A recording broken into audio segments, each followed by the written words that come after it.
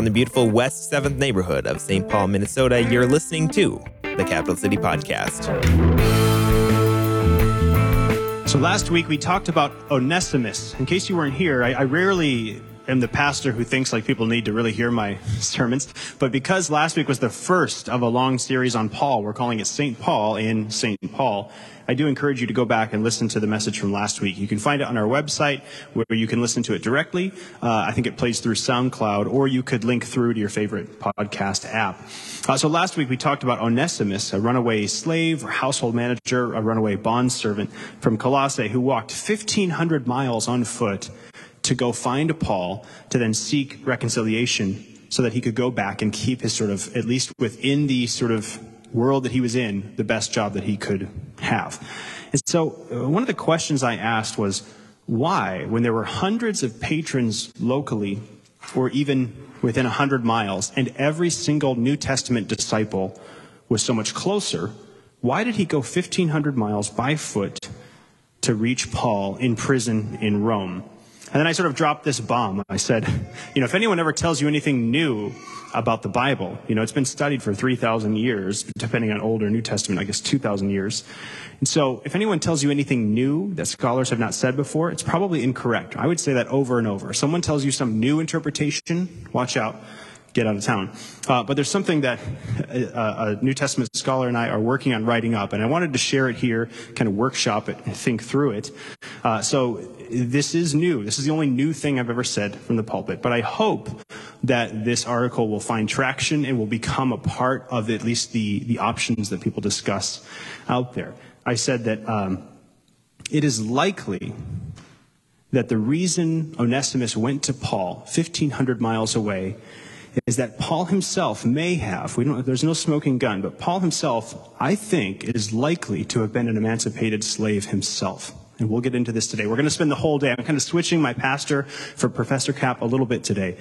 Paul himself, I think, was likely, we have a lot of New Testament evidence that he was likely an emancipated slave himself, and that this is something he sometimes leaned on for his identity, but that he hid it quite well in his letters. So let's get into this. Paul is a mystery.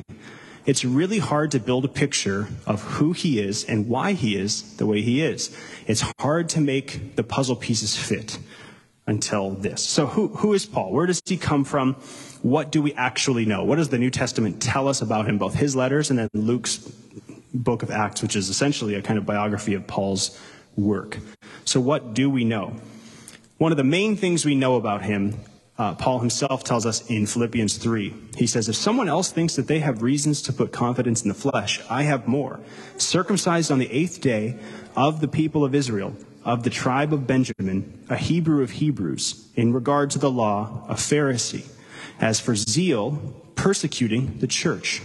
As for righteousness based on the law, faultless. Okay, so this is a kind of rap sheet. This is his resume as to who he is. Okay, so he says he's of the tribe of Benjamin, one of the 12, respected tribes. That's where Saul comes from, the Saul right before David, King Saul, and that's probably where Paul gets his Hebrew name. Okay, the whole notion that you've heard of that he was, hopefully I can remember to get back to this.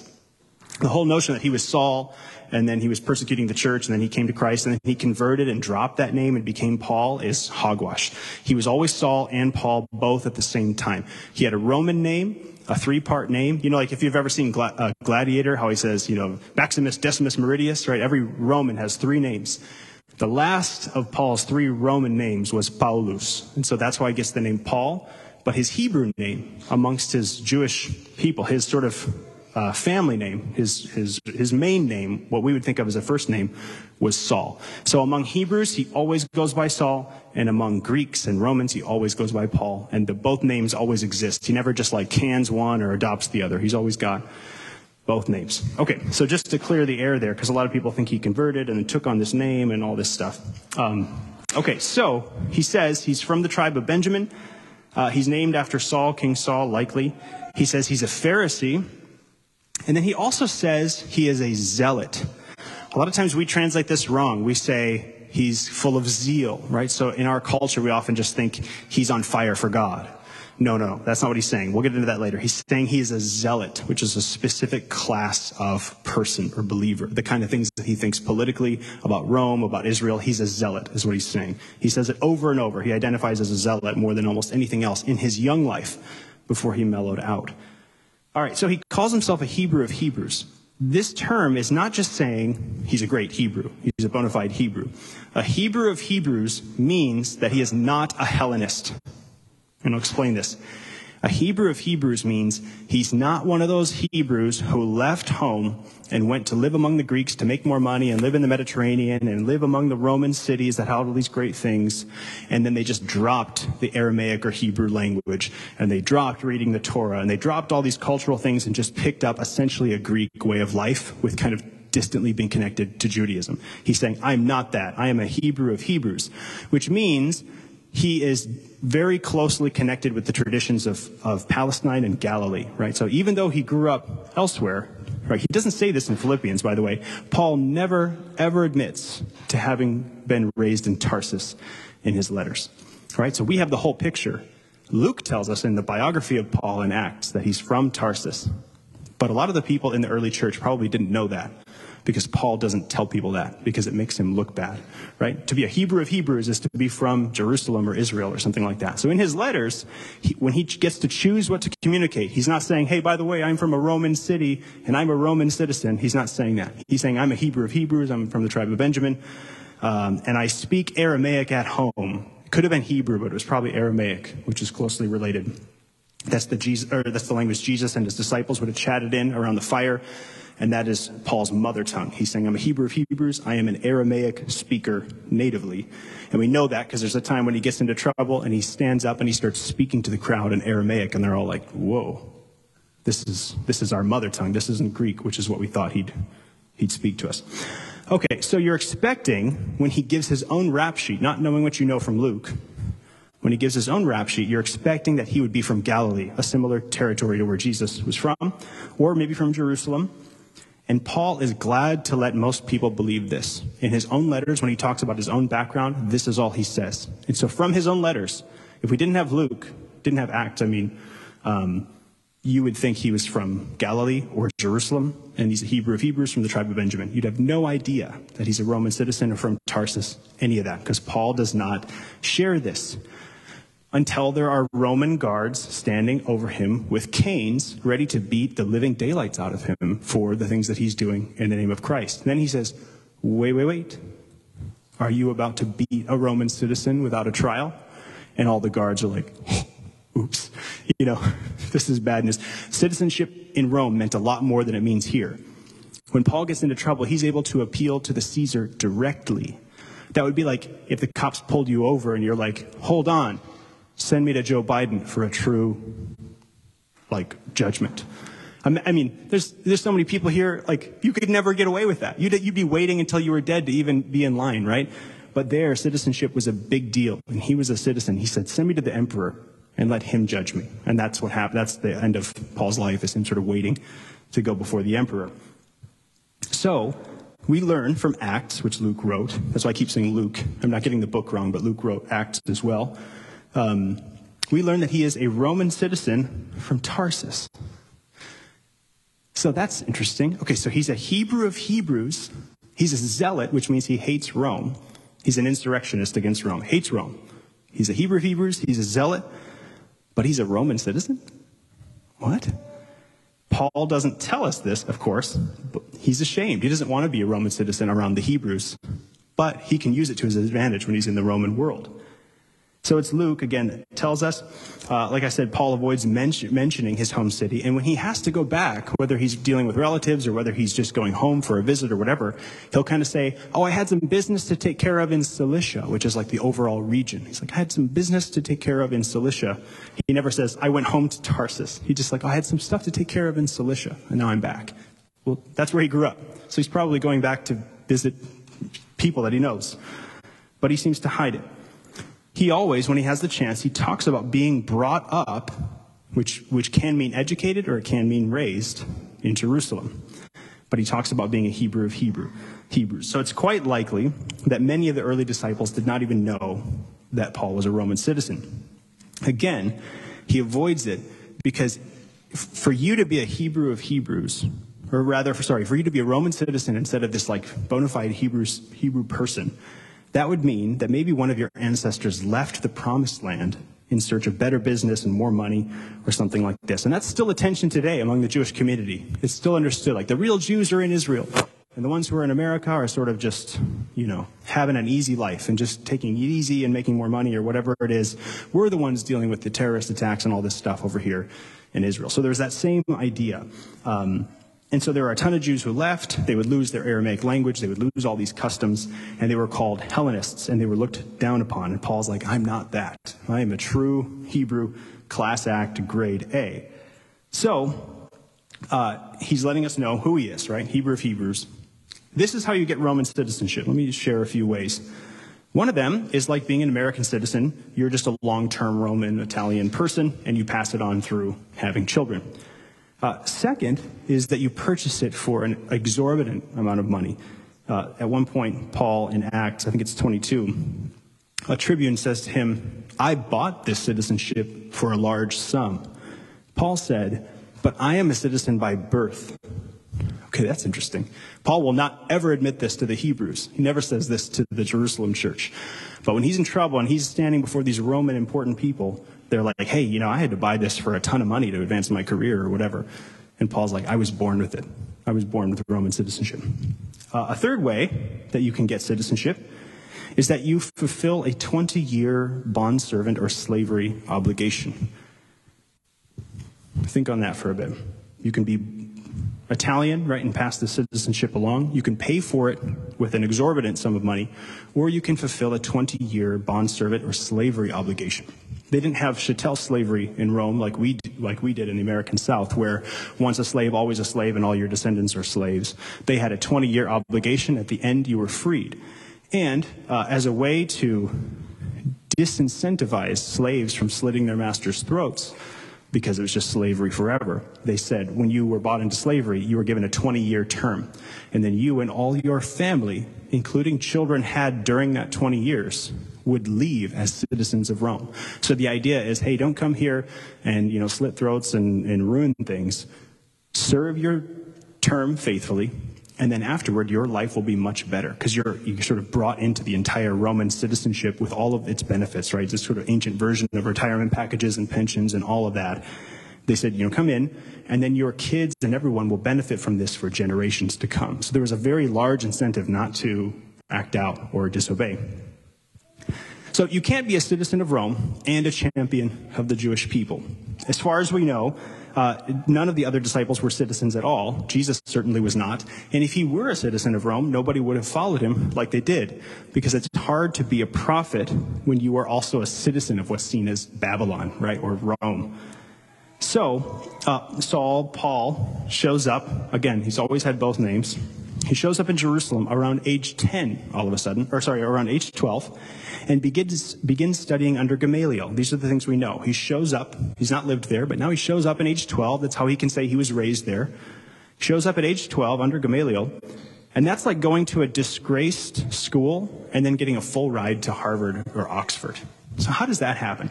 How does a Roman citizen from Tarsus get accepted into the most elite Torah school in all of Israel, with only 12 boys in the whole nation of Israel accepted, if he's not even from the nation of Israel? Have you ever thought of that? What's more, he clearly identifies as a zealot when he's young. One of Jesus' disciples also calls himself a zealot. I forget which one right now. But again, that doesn't just mean, we often think it means zeal, like he's on fire for God. But it's a specific category of people who hated Rome. So some zealots, these are different things zealots would do. And I think Paul is the last one. But here's some other things that people who identified as zealots would do.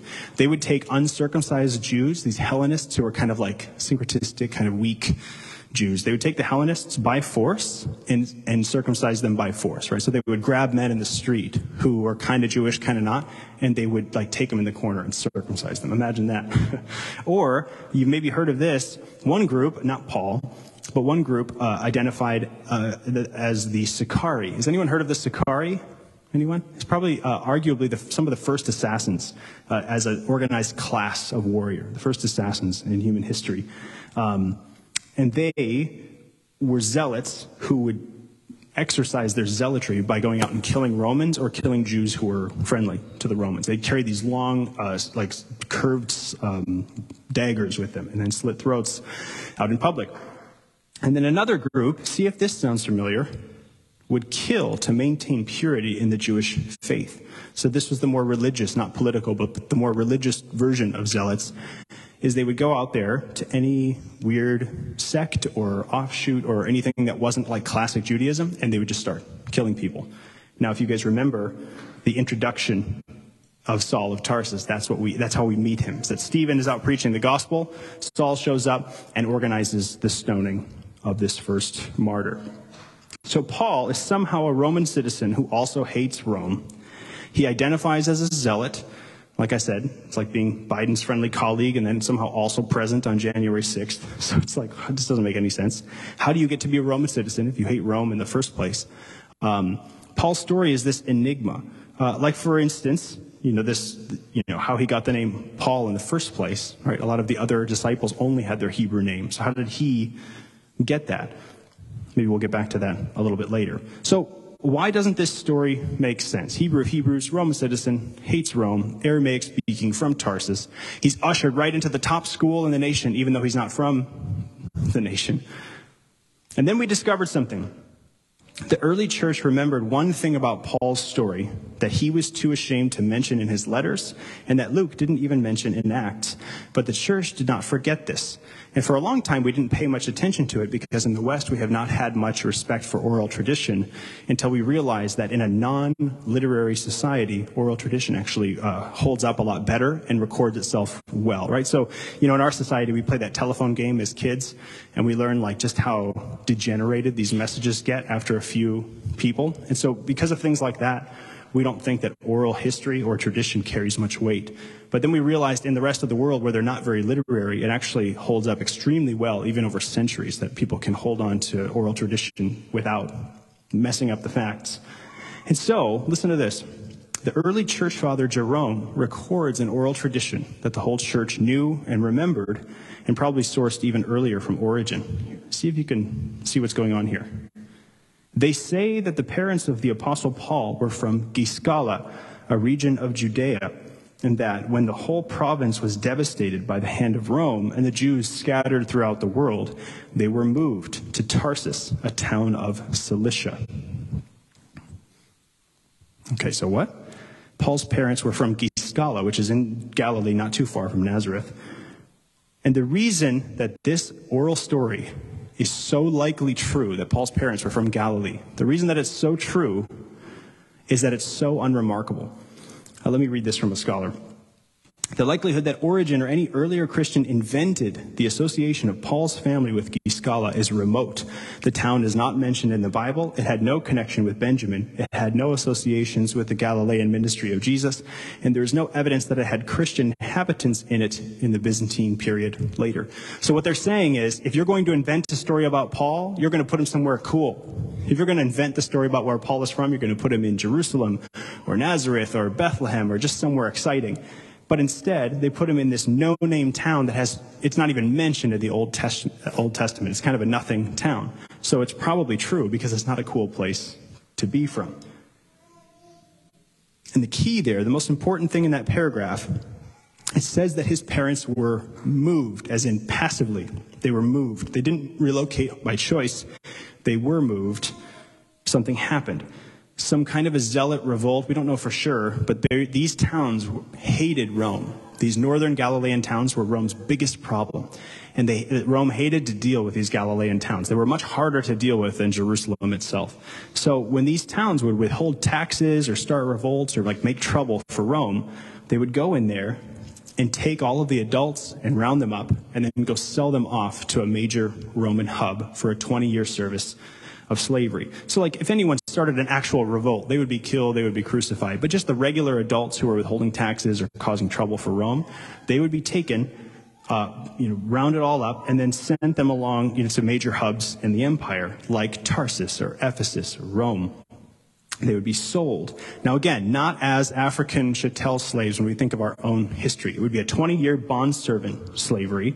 It's still horrible. You're still owning people, right? So it's not like it's acceptable, but it's not quite the slavery we think of when we think of our past here. And again, like I said, is when they'd round them up and send them into slavery, it was for a 20-year period. And in order to keep them obedient, they'd say at the end of it, you and your children get to be citizens. So please don't kill your masters, right? Go serve your 20 years, and then you and your kids get to be citizens. And we have this tradition in the early church, recorded by Origen and Jerome, that this is exactly what happened to Paul's parents. It's not like some, who knows? It's like, no, this is what the church said. Paul's parents were from Giscala. They were rounded up by Rome and moved forcibly off to Tarsus. And then magically, 20 years later, 8 years into this, Paul would have probably been born. Magically, 20 years later, Paul, who hates Rome, is a zealot, speaks Aramaic, and has Roman citizenship, shows up in Jerusalem at age 12. How does that all work out?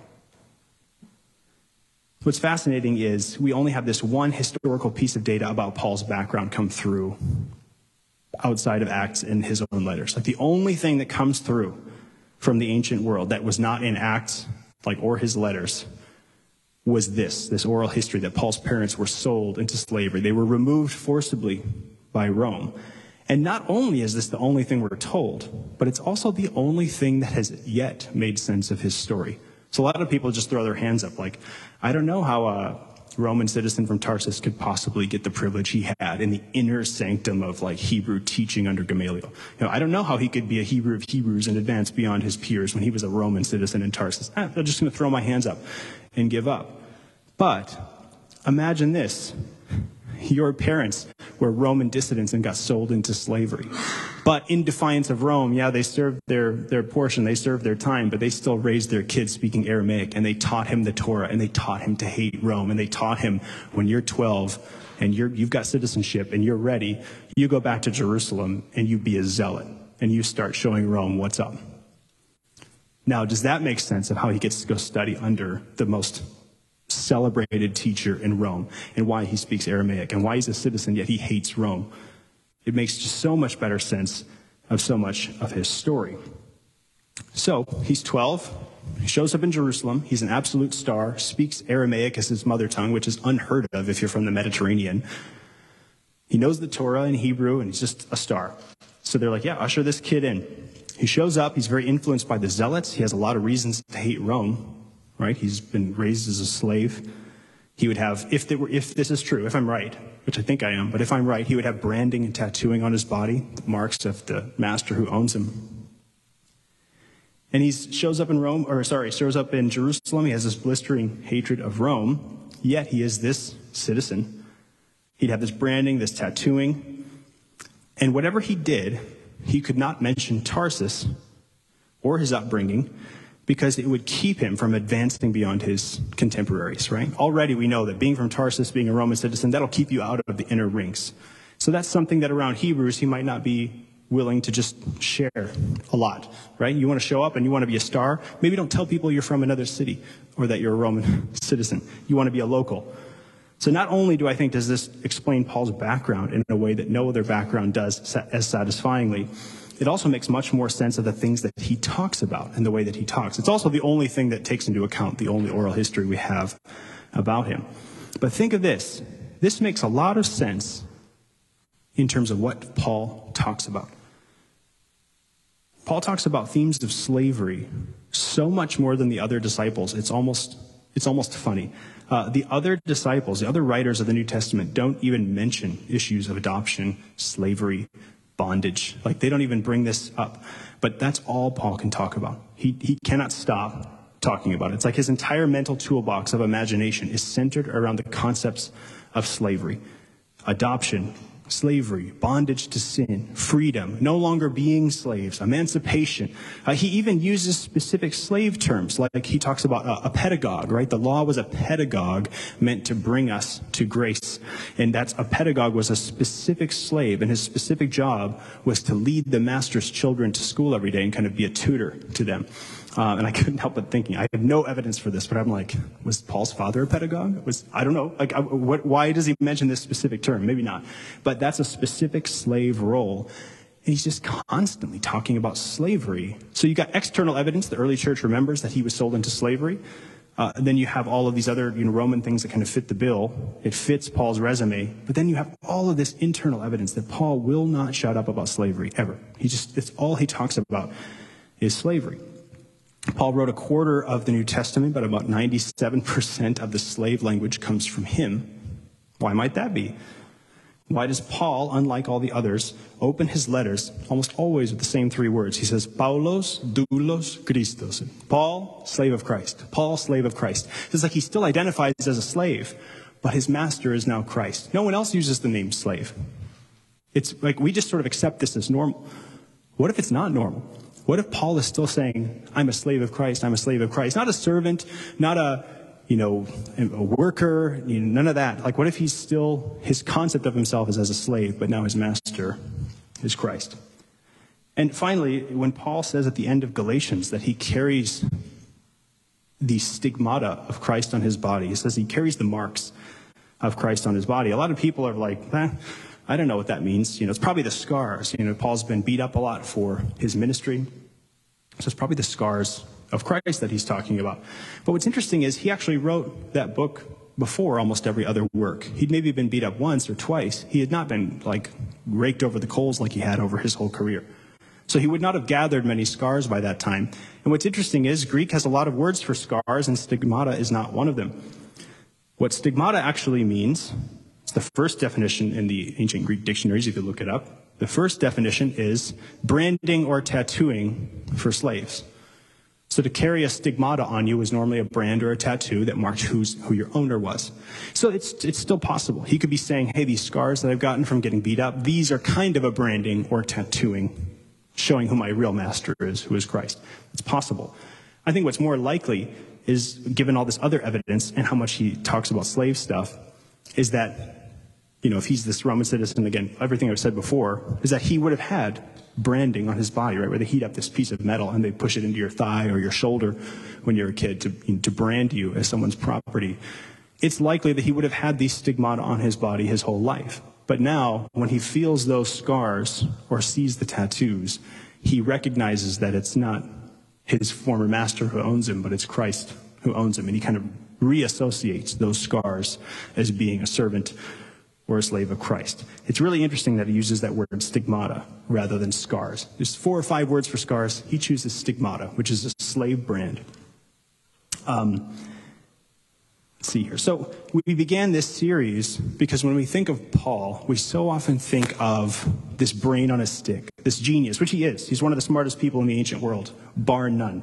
Probably the most influential Christian who's ever lived, not counting Jesus because he's the founder, right? Was Jesus a Christian? Well, no, because he is Christ, right? It's the most influential Christian who's ever lived. And we think of his intellectual creativity, right? Justified by faith, not by works. We think of Romans, whatever. And that's so good. That's his teaching. But who is Paul? What is the man Paul like? How does this genius, obsessed with the language of slavery, one who hides his Roman citizenship around Hebrews, but then uses it to his advantage in Rome, how does this guy tick? And how does he think? How is it that this person, previously a zealot, given to hunting and killing Christians, then becomes the foremost Christian in most of history? And not only that, but he becomes a wonderful leader, and even such a warm leader, and an advocate to the weak, and an advocate to the helper. And like we talked about last week, and I'll close with this so the way it can set up. We talked about this last week. When Onesimus chooses who he will run to beg for reconciliation, that he could go back to his master and have, he could be a slave sort of in this butler class. He could be a butler in a mansion rather than a poor peasant working out under the sun for 12 hours a day. He does not choose to go to any of the disciples. The Apostle John was in Ephesus 100 miles away. Why doesn't he go to him? Why doesn't he go to any rich local? He doesn't. He walks 1,500 miles to Rome to visit with Paul. And when we look at all of the evidence that we've just talked about, Paul's name, the fact that he's a Roman citizen even though he hated Rome, that he hid his background, all of these things, plus his obsession with slavery language, when you look at Onesimus' story in that light, it becomes really interesting. And you start to wonder, maybe Onesimus walked 1,500 miles to get to Paul in prison because he knew that Paul might have a kind of sympathy and empathy for him that the other disciples and other people wouldn't, because Paul, maybe more than any of them, knew what it was like to be an owned person. Paul knew what it was like to be a slave. And then Paul steps in, and he's not callous, and he's not rude. And in fact, he writes one of the most soaring, beautiful letters from the ancient world saying, accept this man back, but free him, right? Not as a slave anymore, but as a Christian brother. And as we know from church history, that same Onesimus likely goes on to be the bishop of Ephesus about 20 or 30 years later. So we don't know for sure, but it's likely that Philemon, the receiver of this letter, took the advice from Paul, freed him, received him back as an equal brother, which is just ridiculous within the context of the ancient world. But he received him back as a free brother, and 20 or 30 years later, right next door, the bishop that Timothy raises up is named Onesimus. You can't know for sure that it's the same one, but it's likely the very same person. That's why the letter survived in the first place.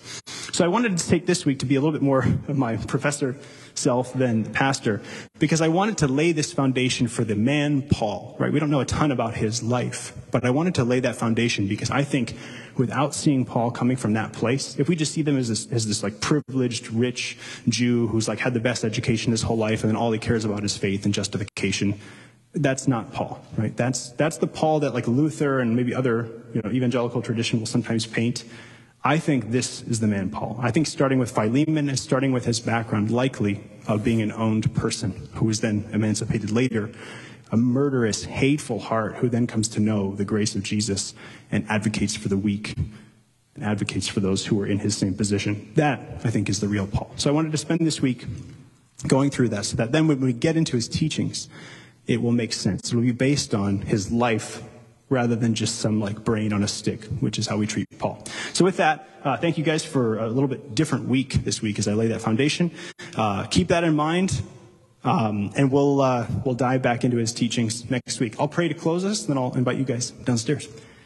Father, we thank you for this week that we can have enough clues in terms of Paul's background, his citizenship, his hatred for Rome, yet his belonging to it.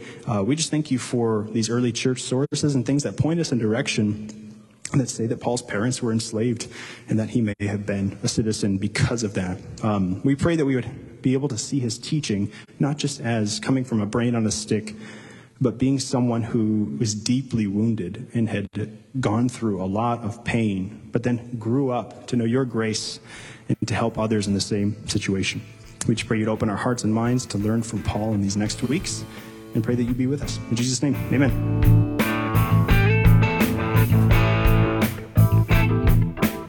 This is a project of the Capital City Church in the West 7th community of St. Paul, Minnesota.